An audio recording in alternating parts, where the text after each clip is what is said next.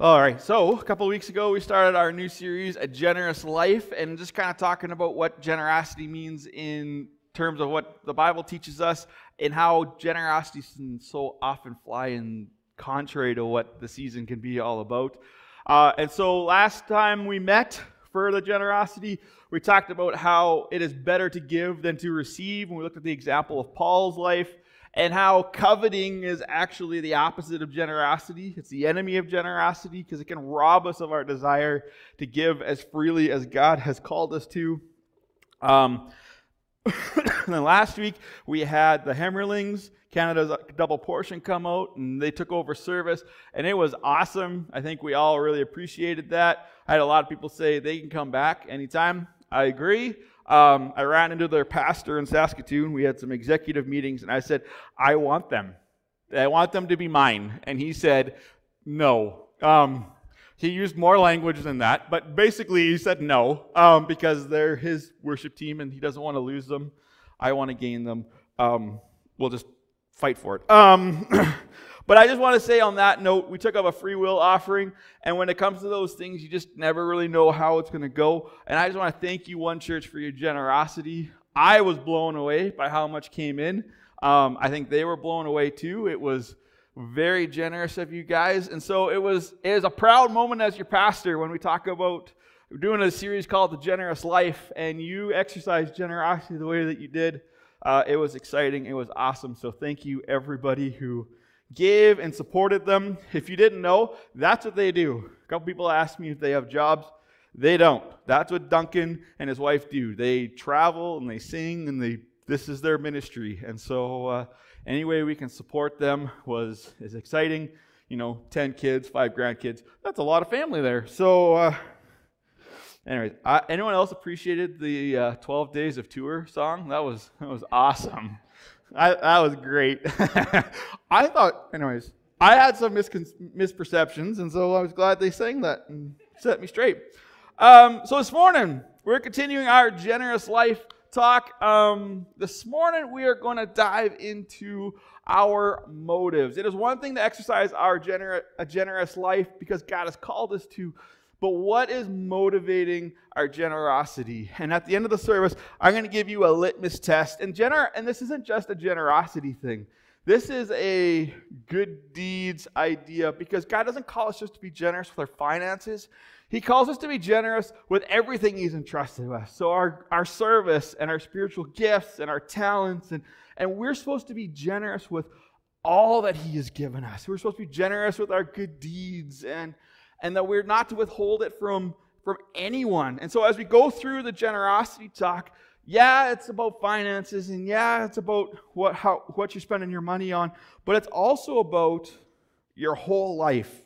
It's about your time and your energies and your gifts and the things that God has so freely given you. Are you also being generous with them by passing it forward? I'm getting ahead of myself. But this morning, we're going to be in 2 different passages. We're going to start off in Luke 14. So if you have your physical Bible, you can follow along. If you don't, it'll be on the screen. Luke, okay, puberty. Luke chapter 14, starting in verse 12. Oh, little preamble before we dive in.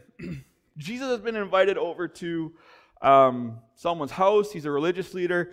And as it's getting ready for the meal, Jesus notices that everyone's kind of jostling for the head of the table. They notice that they're trying to get to the seat of honor. And Jesus sits them all down and says, instead of fighting for the seat of honor, it would be better for you, if you're invited to a feast or to someone's house, to take the seat of humility and let the host of the event elevate you to the seat of honor. Then for you to take the seat of honor and for the host to come up and say, that's someone else's seat, you need to sit over here. And so Jesus implores them to humility. And after he teaches the group this, he then turns to his host. And in verse 12, this is what he says. He turned to his host. When you put on a luncheon or a banquet, he said, don't invite your friends, brothers, relatives, and rich neighbors, for they will invite you back, and that will be your only reward. Woo! Instead, invite the poor, the crippled, the lame, the blind. Then at the resurrection of the righteous, God will reward you for inviting those who could not repay you. Jesus turns to the host, and you know that when Jesus starts talking to somebody, everyone else kind of listens in. So yeah, he's kind of looking at the host of the party, but he's got the attention of the crowd because everyone always hung on every one of Jesus' words. He says, when you put on an event, don't just invite those that you know will pay you back. Don't just invite those that you know they'll bring you back and they'll repay you. But be willing to give to those who can't repay you. Because it seems like in today's day, talk about the crippled and the lame and the blind, Jesus, that could be offensive. You need to be careful with that. But he's talking about a group of people who are not have the access to the resources to do what you are able to do.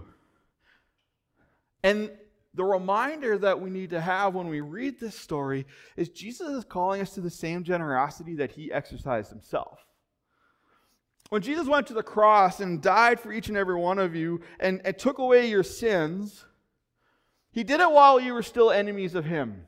He didn't do it after you asked for repentance. He didn't do it after you had a change of heart. He did it before. And the sacrifice and the gift of salvation is such a great and amazing gift that he has given you. You could not possibly ever pay him back. Oh, that sounds a lot like the teaching he just did. There's nothing you could do. There's no good deed. You could offer your everything, and it wouldn't be enough to repay him for the gift that he has so freely given you. And he doesn't expect anything back.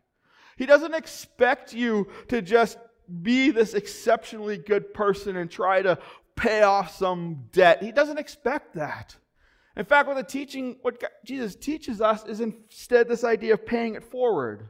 The same way I've given you this great and amazing, generous gift that you will never be able to repay me for, I want you to exercise that same generosity to your neighbors and to your friends and to your community. I want you to find those that you can be generous toward and expect nothing back. Because that's the only way that we could really, truly honor the thing that Jesus did for us in the first place. Jesus gave to us so generously, and so when we give expecting nothing back, we're just imitating what we see our Heavenly Father and our Savior doing. And that is the other thing that pops up a lot in Scripture. Imitate Christ. Or Paul says, imitate me as I imitate Christ. Well, one of the things we can do to imitate Christ is we just give freely, expecting nothing in return.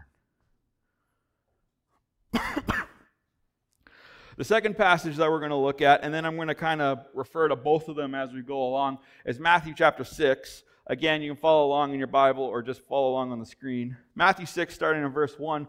Watch out, don't do your good deeds publicly to be admired by others, for you will lose your reward from your Father in heaven. When you give to someone in need, don't do as the hypocrites do, blowing trumpets in synagogues and streets and to call attention to their acts of charity. I tell you the truth, they have received all the reward they will ever get. But when you give to someone in need, don't let your left hand know what your right hand is doing. Give your gifts in private, and your Father, who sees everything, will reward you. It's interesting that both passages talk about this idea of reward. And the question that Jesus poses to us, and he posed to the crowds back then, is who do you want to get your reward from? Because you only have two options and you can't have them both. When you exercise your good deeds, when you exercise your generosity, do you want the recognition and the payback that comes from man? Because if you do, then you are going to get that instant gratification of, yay, job well done, people praised you, people will invite you back, but you have received your reward. That's where it ends. Or you can do these things in private. You can give to those who are less fortunate and can't pay you back, and you're going to get the better reward from your Heavenly Father, an eternal reward that thief cannot steal and moth and rust cannot destroy. And this is the problem that it's not just about our generosity. This is the problem with sin. Right?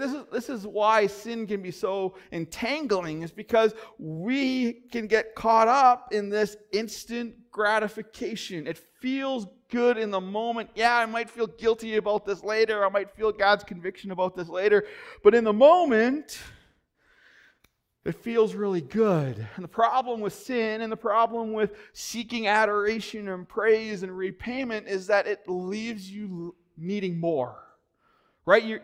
If you want people to praise you, then you keep having to give and you keep having to put on the show, and the show has to get bigger. If you give the same thing, they're not going to praise you. Right? And there's that instant gratification, but once the moment has passed, then it's gone.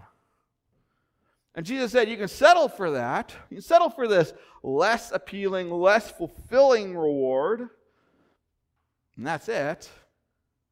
Or you do these things in private. You not let your left hand see what your right hand is doing. Oh, wrong hand. You not let your left hand see what your right hand is doing. And your Father, who sees everything, will reward you at the resurrection.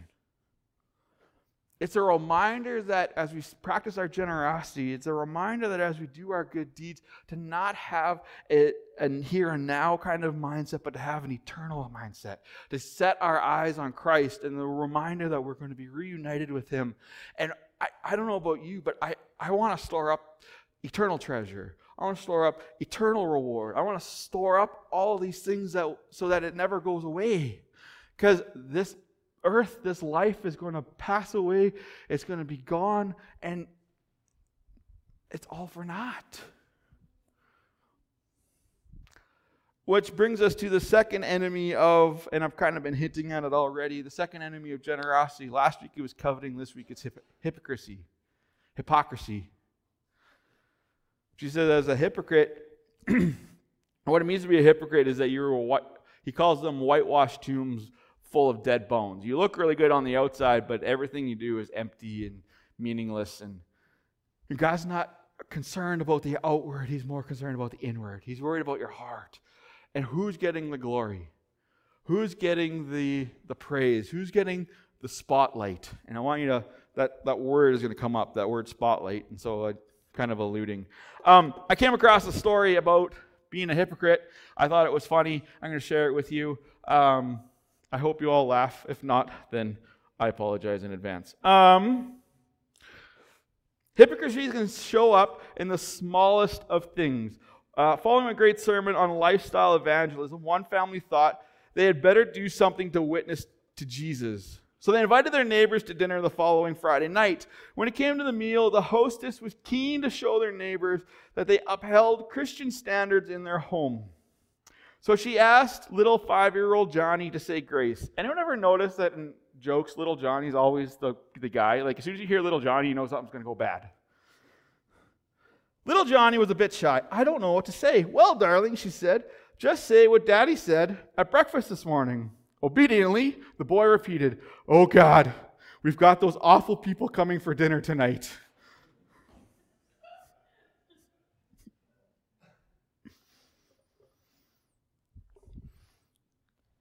Is it all for show, or is it, do you really have someone else's best interest in mind? Hypocrisy is all about the show. And this morning I want to give you, I can call it the motive litmus test. Often when it comes to our good deeds and trying to weigh our motives and why we're doing something, it can be hard to figure out what our personal motives are. It's hard to hold that mirror up. It's hard to really know what's fueling the fire of what we're going to do. And so it's going to be up on the screen. It's on your piece of paper. Everyone at home, take a screenshot. Here is your litmus test, your gauge for authenticity, your gauge of motives. If our desire is to do right, to give light, we're acting in the spirit of Christ. But if we only desire to appear right, to get the spotlight, we have the wrong motive. I'm going to say it again for the podcast who doesn't get to see all of this. If our desire is to do right, to give light, we're acting in the spirit of Christ. But if we only desire to appear right, to get the spotlight, we have the wrong motive. The second one is exactly what I've been talking about. It's hypocrisy. It's being a hypocrite. So who gets the spotlight? As you do your good deeds, as you exercise your generosity, who's getting the attention? As Christ followers, we are always supposed to be deflecting the praise, deflecting the honor, deflecting the glory back to our Heavenly Father.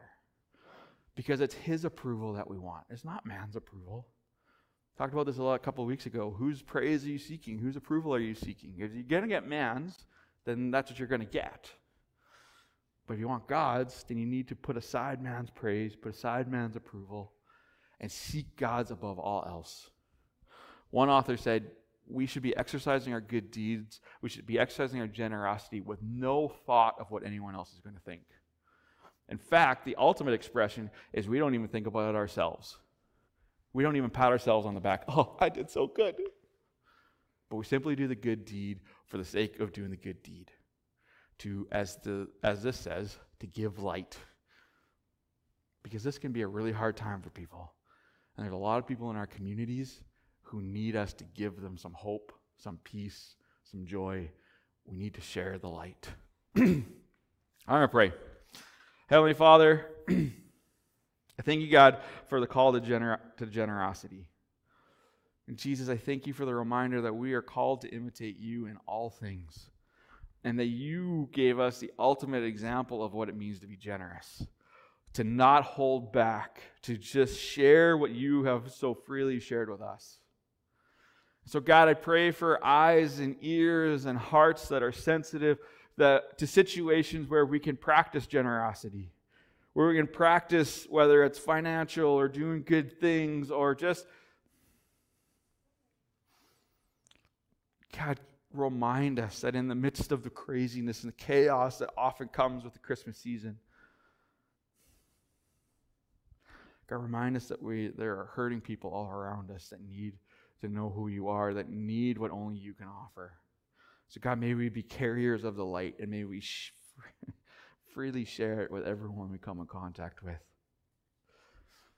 Father, I pray, Holy Spirit, that you would reveal any hypocrisy in our lives, and God, that we would remove it because it's contrary to what you've called us to. Give us pure motives. Give us your Spirit, God, to live as you did, Jesus. Give us good motives, God. Be with us as we discuss and as we go. Give you all our praise and thanks in your precious name, Jesus. Amen.